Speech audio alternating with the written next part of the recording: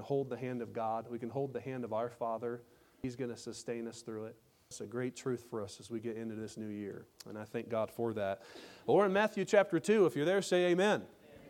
Amen. We're going to dive into our study from the Gospel of Matthew here, and I love the text that we're going to study, although I've never heard someone preach from this particular passage of Scripture before, which makes me even more excited to be able to preach a passage perhaps not as familiar to everyone who is here. So the context of this passage, here's what we know before we read our text starting in verse 13 of Matthew chapter 2. Here's the context. God had appeared to Joseph to inform him that his betrothed wife, Mary, was going to conceive a child by God placing the child within her womb. And this child that was to be born was going to be the Messiah, the Son of God, who he was supposed to name Jesus, which means Savior. And all these things had taken place, and everything came to pass exactly how God had told them. And Mary conceived a child, and they ended up having to travel to Bethlehem, which was quite a distance, over 90 miles from their hometown of Nazareth. They traveled to Bethlehem, and that is where Jesus was born. And while they were there in Bethlehem, they stayed for quite a while.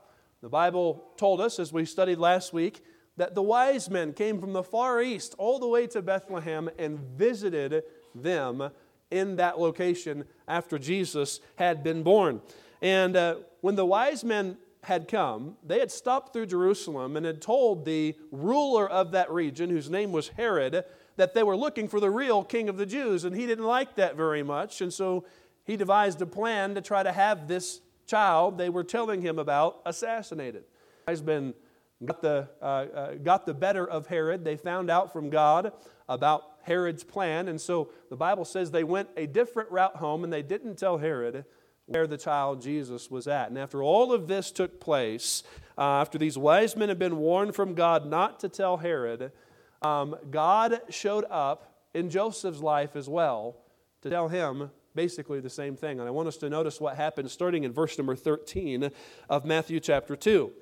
The Bible says, and when they were departed, that's the wise men it's speaking of there, when they were departed, behold, the angel of the Lord appeared to Joseph in a dream, saying, Arise, and take the young child and his mother, and flee into Egypt, and be thou there until I bring thee word. For Herod will seek the young child to destroy him. When he arose, he took the young child and his mother by night and departed into Egypt. By the way, isn't it interesting? The Bible never calls Jesus Joseph's son. He wasn't. Joseph was a stepdad, but Jesus was the Son of God. I think that's significant. Always says the little child and his mother. Verse 15. He was there until the death of Herod in Egypt, that it might be fulfilled, which was spoken of the Lord by the prophet, saying, Out of Egypt have I called my son. That Herod, when he saw that he was mocked of the wise men, was exceeding wroth, and sent forth and slew all the children that were in Bethlehem, and in all the coasts thereof, from 2 years old and under, according to the time which he had diligently inquired of the wise men.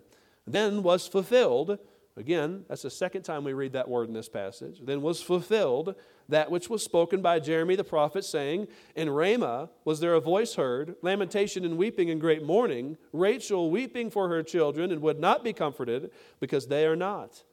But when Herod was dead, behold, an angel of the Lord appeared in a dream to Joseph in Egypt, saying, Arise, and take the young child and his mother, and go into the land of Israel, for they are dead which sought the young child's life.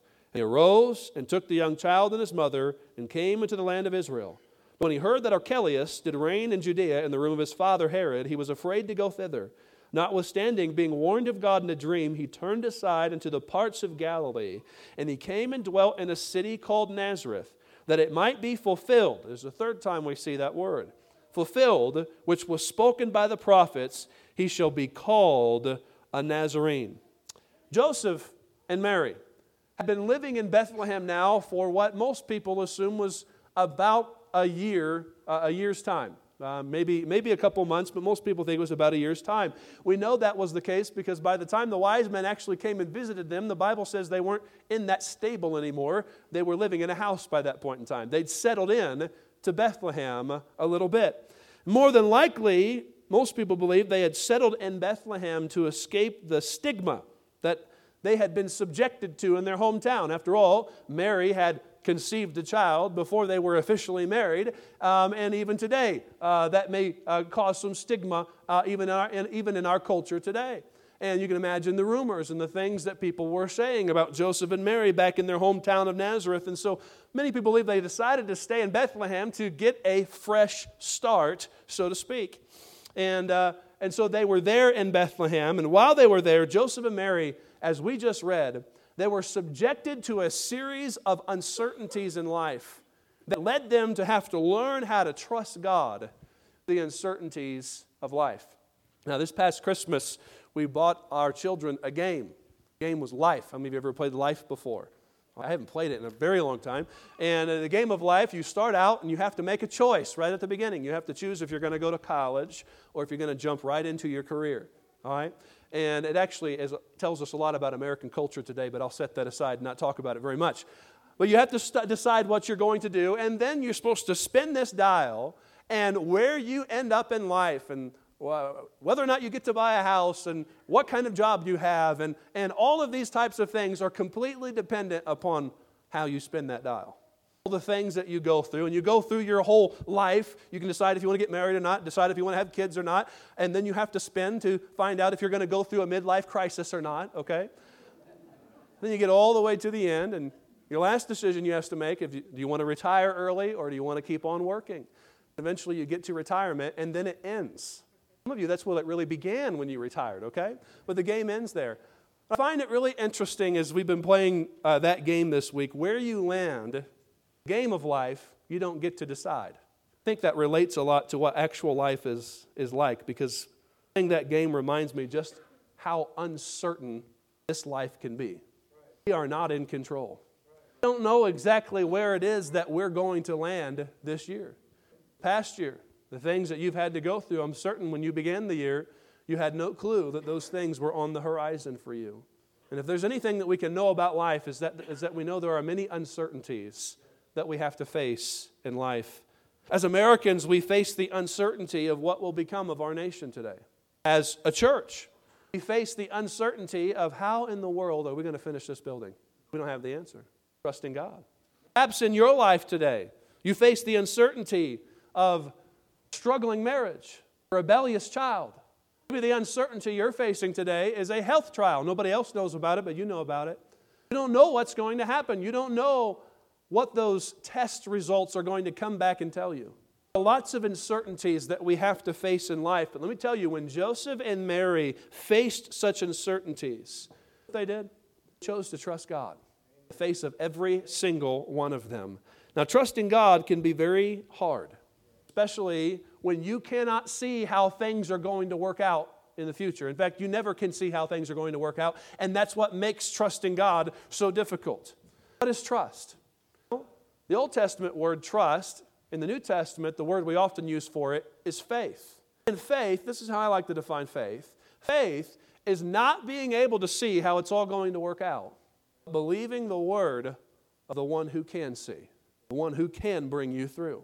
The Bible says in Hebrews 11:1 that now faith is the substance of things hoped for and the evidence of the things you can't see. That's faith. It's trusting God to bring to pass what He said, even though you have no idea how He is going to do it.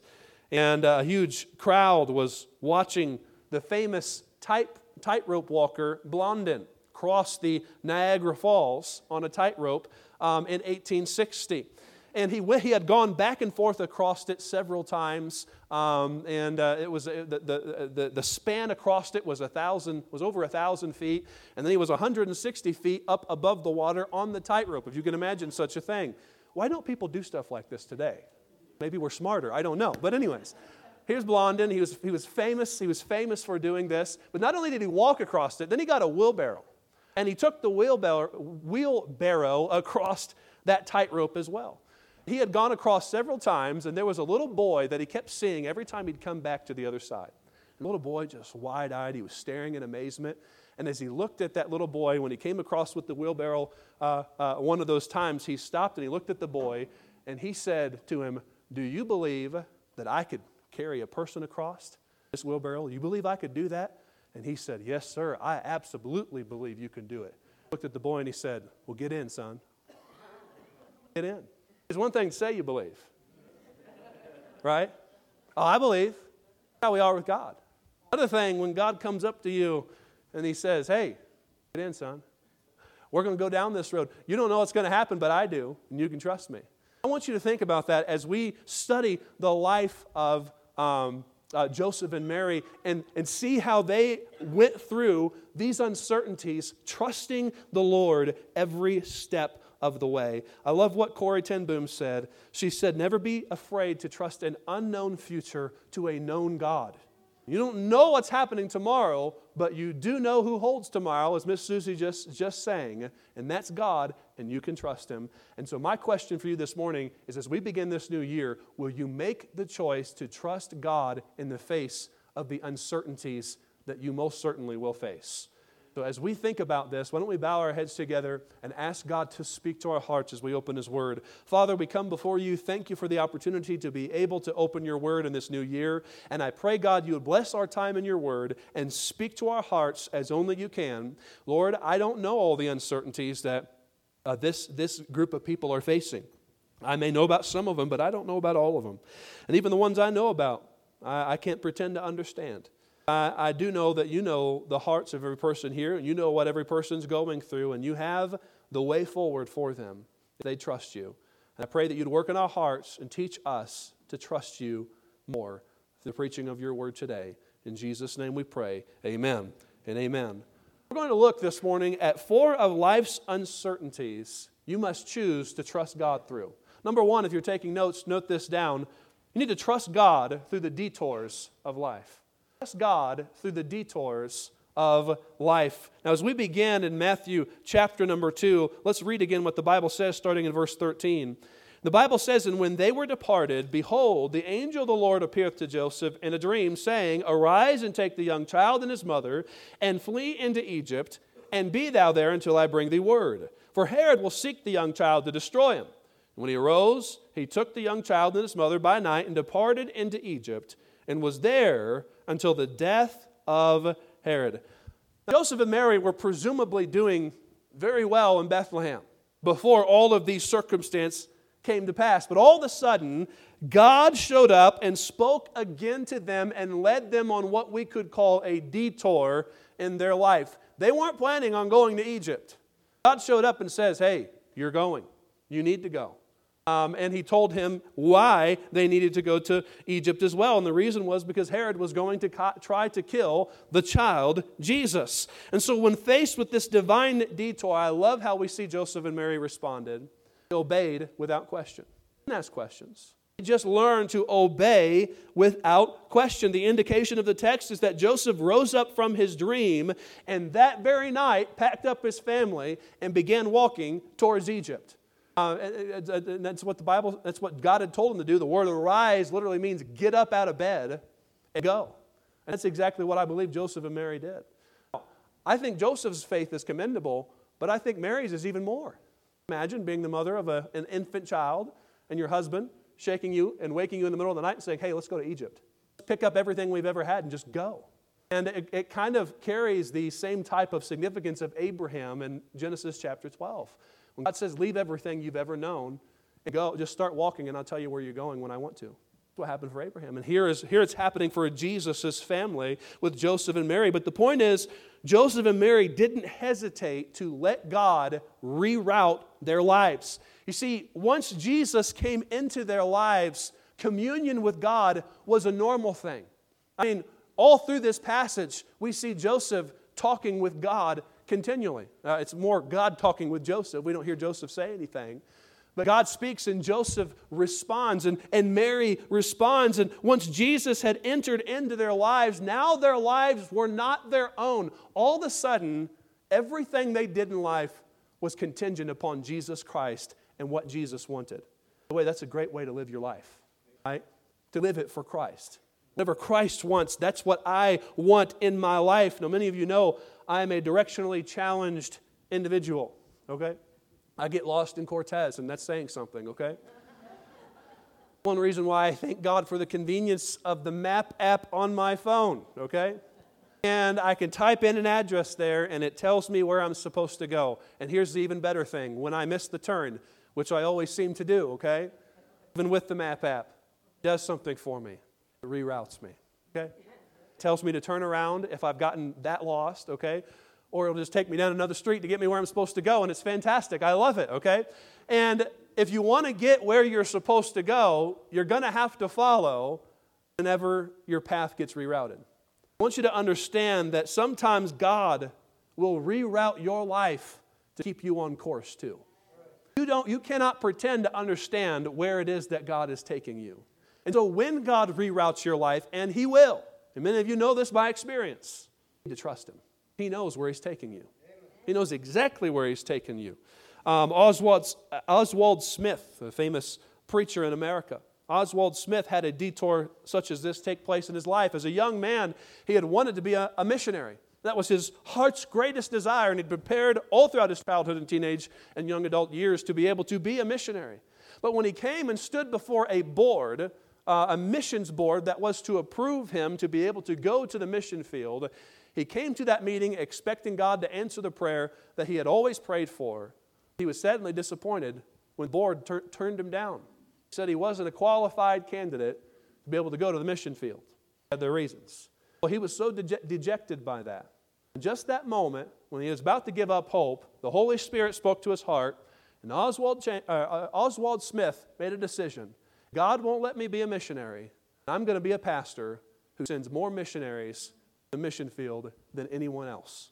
By God's grace, he became a pastor in Toronto, Canada, and did that very thing. In his day and time, there was not a church on this continent that sent more people to the mission field than the People's Church in Toronto, Canada.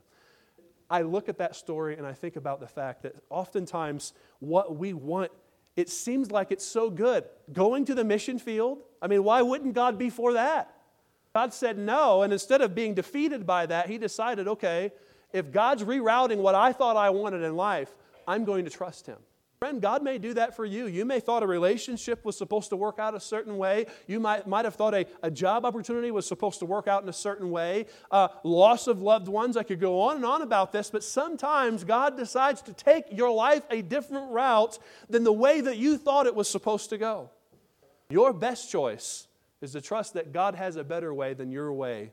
Ways are not our ways. His thoughts are not our thoughts. But as for God, His way is perfect. Samuel 22 says, the word of the Lord is tried. He is a buckler to all of those who trust in Him. And you will be wise and secure to learn when you face the unexpected detours of life to trust God in the midst of all of them. I want you to see this before we move on. Though Joseph and Mary had chosen to trust God as He detoured their lives, there were still uncertainties they had to face.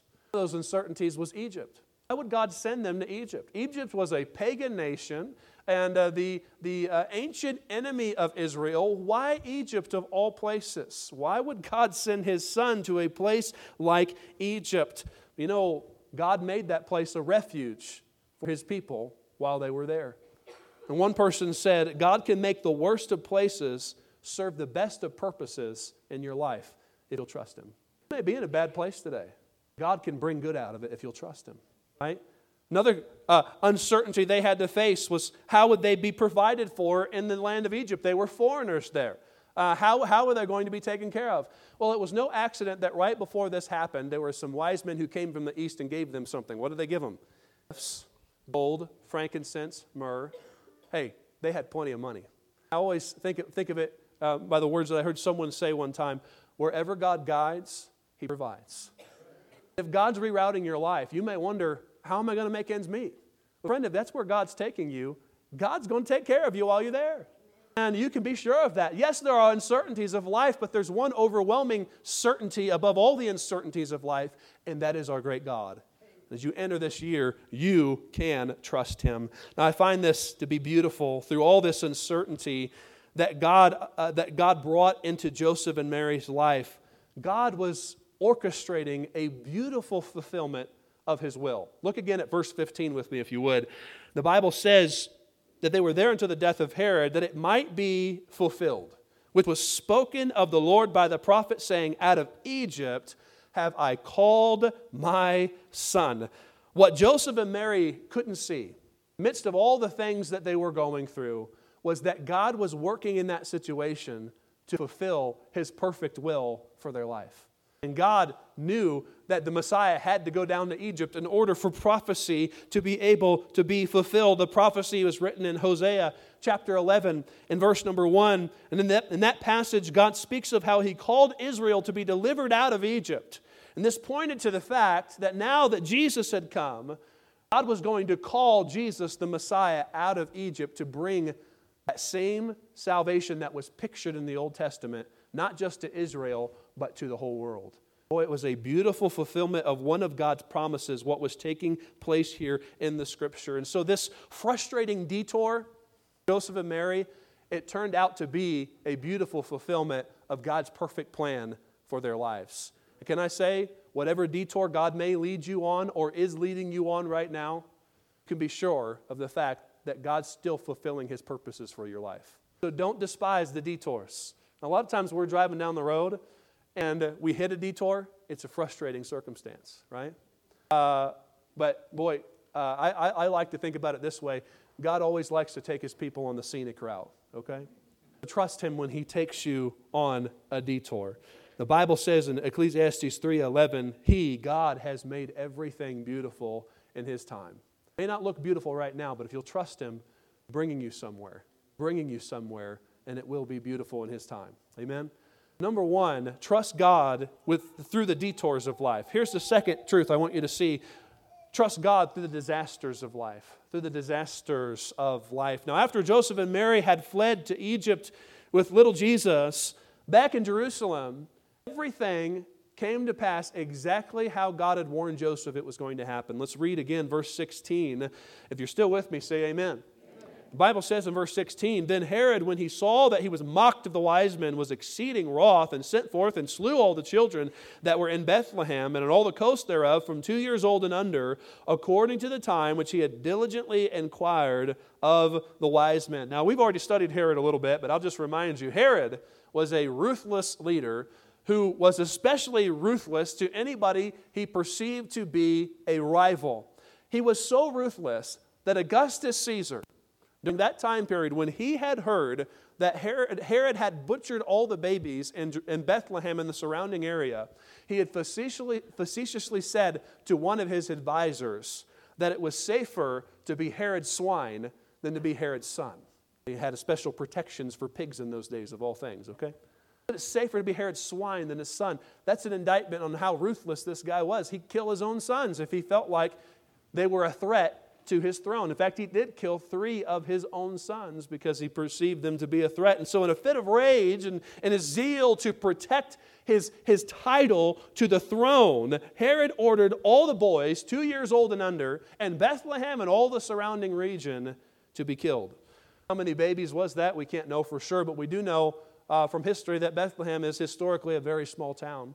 So most people figure it's probably between 20 and 30 kids, 20 and 30 baby boys. But one was too many, wasn't it? Can you imagine the devastation if all the boys in our town had been killed? Now, I've been waiting for the 5th child to have a boy, okay? And can you imagine the devastation that was going on in people's hearts during that time? And boy, Joseph and many other people in that time period had to learn to trust God through the uncertainty of disaster. Oftentimes, we ask the question, if God was good, why would He allow evil to take place? If God was good, then why would He allow this to happen in my life? I like to ask those kinds of questions, especially when we're hurting. Let me tell you, God created men to be good. He also created men with free will to choose. I was reading the book of Genesis chapter 3 this morning. God gave man the ability to choose. And though He created them to be good and set them in an environment where it was easy to do so, man had a choice. And we know from the record of history that man chose to defy God, chose to sin. God knew man was going to do that. He was sovereign and understanding all of these things. And yet that's what took place. The Bible tells us in Ecclesiastes 7:29, Lo, this only have I found, that God has made man upright, but they have sought out many evil inventions. I tell you, the evil that is in this world did not come from God, came from sinful men like you and me. That's where it came from. Now, here's the beautiful thing in all of this. God can take the evil intentions and actions of men, work them together good. Joseph, not the one we're studying now, but the one in the Old Testament, went down to Egypt too, didn't he? Boy, after all that took place, at the end of it, after he'd been sold into slavery, and after he'd been put in prison, he got raised up to the throne of Egypt and was able to save the world at that time. And at the end of all of that, he looked at his brothers and he said, as for you, you thought evil against me, but God meant it unto good. Bring to pass as it is this day to save much people alive. And boy, God can even take the terrible circumstances of life, the difficult circumstances of life, and work them out for a beautiful purpose. Friend, you've got to understand what the Scripture teaches about this, and you have got to trust God with the difficult circumstances that you're going through today. Let's be honest, some of you just been through it this past year. You just thank God for a new year. I hope this year's better than the last one was. I've heard many people say that. I understand that with what some of you have had to go through. Friend, whatever circumstances took place in the past, you can trust God that He is going to work them out for a good purpose. That is what Joseph and Mary and many others had to do in the day and time that they were living in. I think it's interesting. Think about the good. What good could possibly have been brought a bunch of babies being butchered in Bethlehem? I think I could say that 10 times fast. What good could possibly come from that? Well, as we study the Scripture, we find Herod thought that this action would eliminate his rival king. The wise men had said that the Scriptures had indicated that the Messiah was going to be born at this specific time, and so he had all the potential boy babies killed that could be the Messiah, and he thought he'd taken care of it. But so far from taking care of it, you understand, through this tragedy, only living boy was in the world at that time that was still around, Jesus.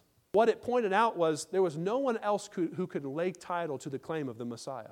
Jesus was the only one who had been born at the appointed time who was still living.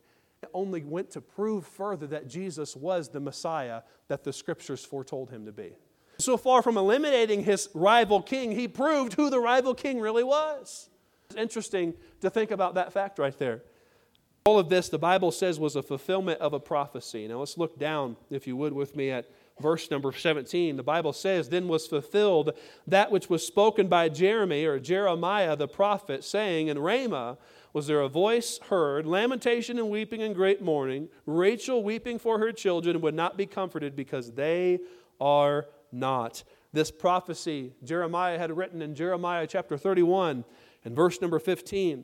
A prophecy that Rachel, who had died in Bethlehem earlier in Israel's history, Rachel would weep for her children and not be able to be consoled. It's interesting, when Rachel died in Bethlehem, she had a child, and that's how she died, during childbirth. And she named her son Benoni, a name which means son of my sorrows. Immediately after he was born, Jacob, her husband, renamed him Benjamin, which means the son of my right hand. Two names were given to that child when that child was born, and it was a prophecy about Jesus Christ. The Bible says that Jesus was a man of sorrows and acquainted with grief. He's also called by God the son of my right hand in Hebrews 1 and verse 3. Jesus was the fulfillment of everything that we see portrayed in the Scriptures here. And even in this brutal circumstance, we can see beauty that was brought out of it, because in the midst of death, there was born the one who was going to bring the world life. And that was Jesus Christ. Before, Bethlehem was considered a place of death. Now, it's a place of life. Most of us, when we think of Bethlehem today, we don't think of it as a burial place. Rachel, what do we think of? It's a birthplace, Jesus Christ. See how God brings beauty, even the most difficult circumstances of life? Put it here, and He can do it in your life as well, if you just be willing to trust Him. The Bible tells us in Romans chapter 8 and verse 28, and we know that all things work together for good, to them who love God and to them who are the called according to His purpose. And so will you trust God with your disastrous situation? I dare say if you follow the example of Joseph and Mary, you'll be glad you did. And so trust God with the detours of life. Trust God with the disasters of life. Here's the third uncertainty you must learn to trust God with, and that is you must trust God through the delays of life. The delays of life. Now, when God appeared to Joseph and led him to move his family to Egypt, I want us to backtrack and look at a specific phrase. Go back to verse 13 with me if you would. Verse 13, the Bible says in verse 13, "And when they were departed, behold, the angel of the Lord appeared to Joseph in a dream, saying, Arise and take the young child and his mother and flee into Egypt." And read this next phrase out loud with me. "And be thou there until I bring thee word." Be there until I bring thee word. God simply told Joseph and Mary, stay there. Go to Egypt and stay there. Don't move until I tell you to. Verse 15 goes on to tell us that they were there until the death of Herod. How long was that? We don't know exactly. Some people think it could have been up to 7 years based on historical record. But most people land at somewhere between 6 months and a year. They were in the land of Egypt. But regardless of how long the length of time was, the thing we can know with certainty is the fact that God didn't tell Joseph and Mary how long they'd be there. He just said, go there and stay there until you hear from me. Imagine such a thing. And in this sense, we see that God put them through a delay in life. They didn't want to go to Egypt.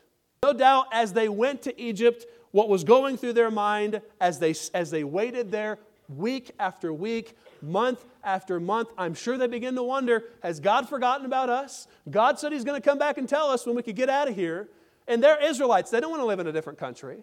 They want to live in their country. That's where they wanted to be. And they must have wondered if God knew what He was doing. I mean, they had the Messiah. Couldn't God protect His own Son? And I'm sure all these questions came up in their minds while they were in this season of waiting. And surely, if they were like you and me, like me specifically, they would have thought about taking matters into their own hands. They would have thought, well, if I go to that city, I don't think Herod can find me out there, and I think we'll be safe there, and I think we can go back into Israel. And I'm sure that they thought about doing these types of things. The Bible says they didn't obey God. They stayed there during that season of delay. I tell you, at just the right time, God did appear to them again, told them it was time to go home. Look down at verse number 19 with me, if you would. Verse 19, the Bible says, "But when Herod was dead, behold, an angel of the Lord appeared in a dream to Joseph in Egypt, saying, Arise and take the young child and his mother, and go into the land of Israel, for they are dead which sought the young child's life." Now I'll just say, you study history, Herod the Great died in an incredibly brutal fashion. And I can't help but wonder, that was not by the hand of God. Of course, we know it was by the hand of God. A man who was very wicked and evil in the things that he had done. But boy, God shows back up to Joseph and to Mary and tells them it's time for them to head back home. Now, if I was in Joseph's position, if I was God, let me put it that way, I'd think it'd be smarter just to give the whole plan right from the beginning. You know, God could have said, hey, go down to Egypt and wait there for a year, and then you'll be able to come back after Herod's dead. He didn't do that, did He? He gave him a little light. But I need you to get up and go to Egypt and stay there. And I'll tell you when you need to do the next thing. Why does God not give us the whole picture? Why does God, say it this way, leave us in the dark sometimes? He gives us enough light to know what we're supposed to do right now, but He didn't give us the whole picture. I was a young man, I had a preacher tell me it this way. He said, if God showed you everything He was going to do in your life, it'd scare you to death. Scare you to death. A lot of times God doesn't show us the whole picture because He needs us just to trust Him to take the first step. Because we know what else is coming, we might not take the first step. God gives us enough to know what the first step is. And then when we need to, He'll give us enough light to know what the next step's supposed to be. How does He do it? He does it so that in every step that we take in life, we take that step by faith. Not by what we can see or what we can understand, but God gives us enough light to take the next step. We don't know how it'll work out, but He gives us enough light to take the next step so that every step we take in life is a step of trust in Him, a step of faith in Him. Friend, God may not show you how it's all going to work out. In fact, most of the time He doesn't, but He will give you enough to know what your next step is supposed to be. He asks you to trust Him. And for some of you, right now, the season of life that God has you in is a season of waiting. It's a delayed season of life. And sometimes God allows us to go through these seasons. When you're in a season of delay, lots of things happen. You want to move. I've seen that happen a lot. And I just feel like I'm stagnated. I just need to move and everything will change for me. You'll want to try to take matters into your own hands. You'll wonder, like Joseph and Mary no doubt did, that if God has forgotten you. But let me tell you, the best choice you can make during a season of waiting, a delayed season, just to wait on the Lord. Just to wait on God's timing. What does it mean to wait on God? This is what G. Campbell Morgan said about it. He said, waiting for God is not laziness. Waiting for God is not going to sleep. Waiting for God is not the abandonment of effort. Waiting for God means first, activity under command. Second, readiness for any new command that may come. And third, the ability to do nothing until the command is given. Powerful. What it looks like to wait on God. Here's the promise, Isaiah 40:31. And they that wait upon the Lord shall renew their strength. They shall mount up with wings like eagles. They shall run and not be weary, and they shall walk and not faint. I tell you, it's a good thing to learn to wait on the Lord. Now, sometimes when you pray during a season of delay, sometimes when you pray, God will say no. Just give you an outright no. Sometimes when you pray, God will say yes. But I've learned in my life that sometimes what God's answer is not yet. Sometimes, and for me, that's often the hardest one of them to face. Because I want things right now. I want to get moving. I want to see progress made, but sometimes for God in His sovereign reasons says, no, not yet. I'm not going to let you have that yet. No, I'm not going to let you go to that place yet. It can be difficult to learn to trust God during those seasons of waiting. Robert Schuller once put it so well. He said, God's delays are not God's denials. Just because God said not yet right now doesn't mean He won't say yes someday. Just keep trusting God until He shows you the way forward. That's the best prescription that any of us. And so I'll remind you again of what the Lord told Joseph there in verse 13. He said, be there till I bring thee word. That word be there means be all in.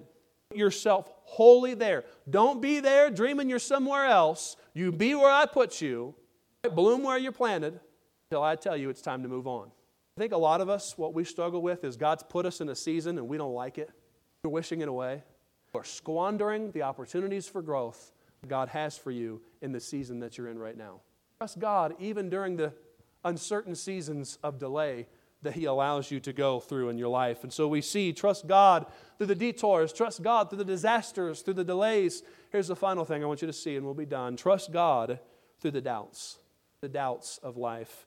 Now, going down to verse number 22, we find that after from God, Joseph packed up his family and they began to head back to Israel. But along the way, he heard something that caused him to doubt what he should do. Verse 22, the Bible says, and when he heard that Archelaus did reign in Judea in the room of his father Herod, he was afraid to go thither. Notwithstanding, being warned of God in a dream, he turned aside into the parts of Galilee. This thing's acting up on us here. Oh, there we go. He turned aside into the parts of Galilee. And so here we have Joseph. He's walking back, and I believe he was headed back to Bethlehem because that's where the house was before they headed to Egypt. And as he's going back to Bethlehem, he hears that Herod's son, Archelaus, is reigning in his place. Now, if you study history, Archelaus was just as wicked and brutal as his father was. And so when he heard Archelaus is there, he knew that was reason for concern for the life of Jesus. And so he began to wonder, what did God want him to do? Did He want to march Jesus right back and put him under this threat of death? And so Joseph and Mary began to seek the Lord for His answer in the midst of this uncertainty, in the midst of the doubts that they had in their heart about what the right thing to do was. And as they sought the Lord, we know God answered them. The Bible says, there in verse number 22, notwithstanding being warned of God in a dream, he turned aside into the parts of Galilee, and he came and dwelt in a city called Nazareth, that it might be fulfilled, which was spoken by the prophets, he shall be called a Nazarene. And so God showed up again as Joseph and Mary were seeking the Lord and gave them some divine instruction and told them, no, don't go back to Bethlehem. I want you to go back to your hometown. I want you to go back to Nazareth. That was the place where they'd grown up. Honestly, the Bible doesn't say this, but this is my opinion. I don't think they wanted to go back to Nazareth. Right?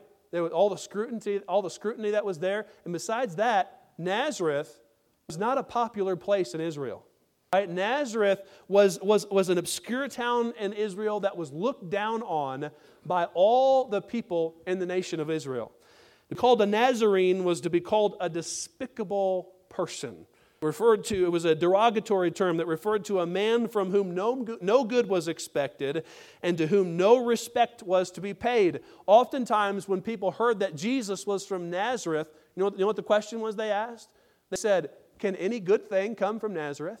I mean, people just really looked down on the individuals who came from Nazareth, and we don't know exactly why, but it was just kind of, if you were a Nazarene, if you were somebody from Nazareth, then you were the basis of society. So I'm sure that Joseph thought in the midst of all the things that they were going through, why would God want his son, the Messiah, to grow up in a place like Nazareth? Everybody's going to look down on him his whole life. Joseph knew that because he was from Nazareth. He knew what it was like. And I'm sure that's one of the reasons why they didn't want to raise the Messiah in a city like Nazareth. And yet all of this was the fulfillment of Scripture. Look at the end of verse 23 again. The Bible says that it might be fulfilled which was spoken by the prophets, he shall be called a Nazarene. I think it's interesting, Matthew here does not quote one prophet, but he refers to the general writings of all the prophets. That something was fulfilled that was written by the prophets, that he was going to be called a Nazarene. If you study the Old Testament, you will not find one Old Testament prophecy that actually says Jesus was going to be called a Nazarene. Some skeptics look at this and say, well, the Bible just disproved itself right there. You know, the Bible isn't quoting a specific prophet. It's referring to something that was generally referred to by all the prophets here. That is that Jesus was going to be of humble origin. David had written in Psalm chapter 22 that about Jesus that he would be a reproach of men and despised of the people. Isaiah had written that he is despised and rejected of men, and we esteemed him not. Zechariah foretold that the Messiah would say, their souls also abhorred me. And so all throughout the Old Testament prophets, it was indicated that people were going to look down on the Messiah, that they were going to reject the Messiah, that he would be someone who would, there would be nothing about him that would be desired by people. And as we see the fact that Jesus came from Nazareth, it really was a fulfillment of what all the prophets had foretold. That here's this Jesus, he's coming from this lowly city of Nazareth. And so in the midst of all of his doubts, Joseph trusted God to lead him.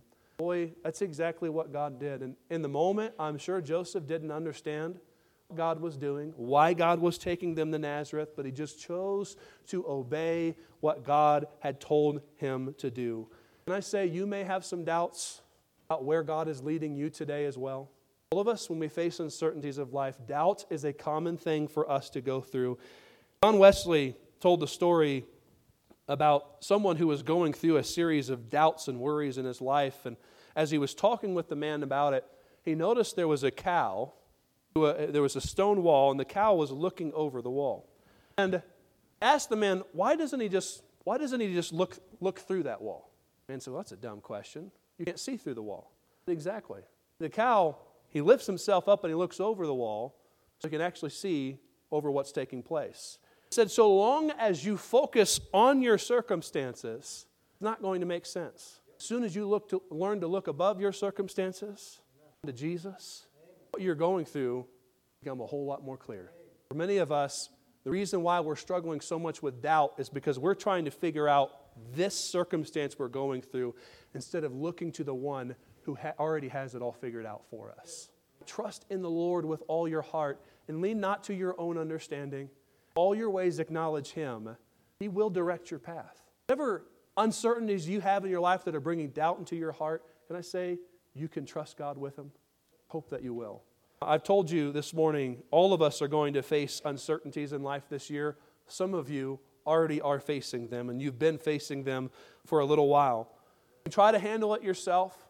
You can try to take care of it yourself, but I'll tell you, you will be distressed, discouraged, and defeated if you do try to take care of it yourself. Or like Joseph and Mary, you can choose today to trust God with the uncertainties of your life. Like that gentleman said to that little boy, you trust me that I could carry a man across in this wheelbarrow? Well, get in, son. I believe as we start this year, That's what God wants to say to you. Get in. Get in. Say you trust me. You don't know what's going to happen. You trust I've got this. Get in. Go for a ride. Friend, you'll be safe. Be safe. Try to walk it yourself. Asking for disaster. I challenge you as we start this new year. You face the uncertainties of your life this year. Make the choice to trust God in the face of all of them. Some of you, the doubt that you have been having about your eternal soul, you've been having doubts about when you die, where you're going to go. I tell you, the only way those doubts can be alleviated is when you turn to Jesus Christ to forgive you of your sin and be your Savior. And if you are not sure about your salvation, if you are not sure about your eternal destination when you die, the best choice you will ever make in your life is to turn to faith in Jesus Christ. He died on the cross to forgive you of your sin. He was buried and He rose again, and He has ascended in heaven today, and the Bible says He is able to save anyone who calls on Him for salvation. If you have doubt about that fact in your heart, I hope today that you'll make the decision to call out to Jesus Christ to be your Lord and Savior. So I'll bow our heads and close our eyes together. Our heads are bowed, our eyes are closed. Are you facing detour in your life today? God has rerouted your life in a different direction than you thought He was going to. Facing a disaster. You've been pushed to a place where you wonder in your heart, if you're good, God, then why'd you allow this to happen? Perhaps you're facing a delay, a season of waiting, and you want out of it. Be facing some doubts in your heart. Say whatever uncertainty you're facing, choice is very simple today. Trust God. Get in, son. Trust Him.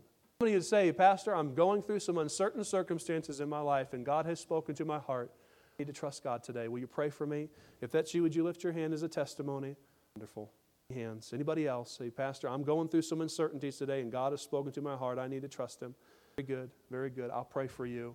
There be one here this morning that says, Pastor, I have doubts in my heart about my salvation. I don't know if I were to die today that I'd go to heaven. Boy, that's the doubts that I'm facing in my heart. I'm not sure that I'm saved. I'm uncertain about that. Will you pray for me about that? If that's you, would you lift your hand? I'm not sure I'm saved.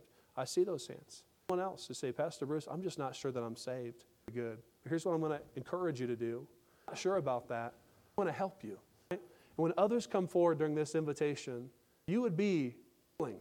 He would love to show you from the Bible how you can be sure you're saved. And if you come forward in the invitation, I'll meet you at the front as others come to pray. Introduce you to someone who could take a Bible and show you how you can know Jesus as your personal Savior. If you're really serious about that and would like to know, we want to help you today. Well, you'll be thankful you did. I'm going to pray, and after we pray, we'll give you an opportunity to respond and come forward to an altar. And boy, make that choice to trust God in the midst of your uncertainty. We'll stand together as we pray. Father, we come before you and thank you for this opportunity to be able to open your word. And I do pray for those who've lifted a hand. I pray that you will minister to their heart in a very real way during this invitation. And Lord, increase their faith. Give them the ability, by your grace, to make a choice to trust you in the face of their uncertainty. And for the ones that lifted their hands, not sure they're saved, I pray today, Lord, that they would walk down an aisle and let someone take a Bible and show them how they can know Jesus as their Savior. And we pray these things in Jesus' name. With our heads bowed and eyes closed, God's spoken to your heart.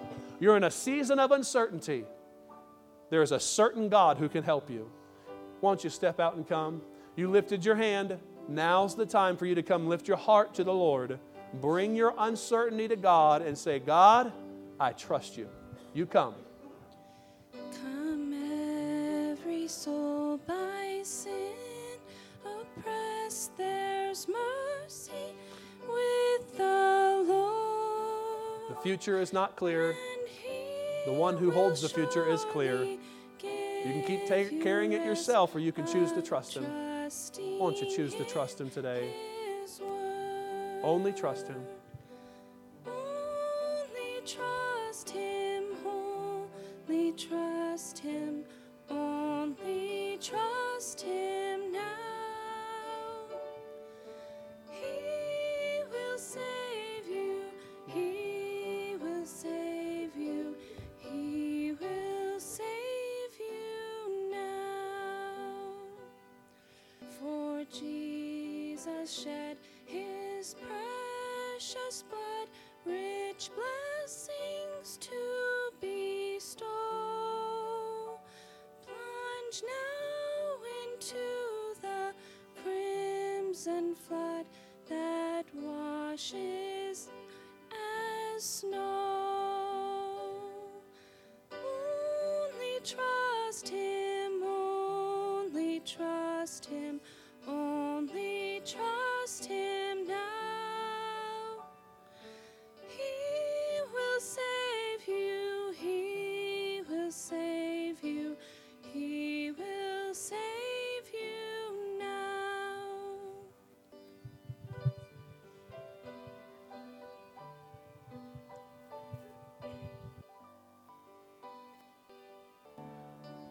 The Lord's speaking to people's hearts today. I hope you've allowed Him to speak to you. Won't we sing that chorus together? Only trust Him now. Let's sing it. Only trust Him, only trust Him, only trust Him now. He will save you. He will save you now. Amen. Well, thank God for the clear truth of His Word, and thank God for the example of people in Scripture who really, they went through things just like you and me have to go through in life. They faced uncertainties. A lot of times we look at these people in the Bible and think, well, they were superhuman people, and I could never be like them, but more like them than you think. We go through day-to-day things just like they did. Boy, let's follow the example of Joseph and Mary in choosing to trust God, choosing to exercise faith as we face the uncertainties of this year. We're going to get ready to go eat. If you're in favor of that, say amen. Amen. I don't think that was hearty enough, okay? You can just stay standing for just a minute. And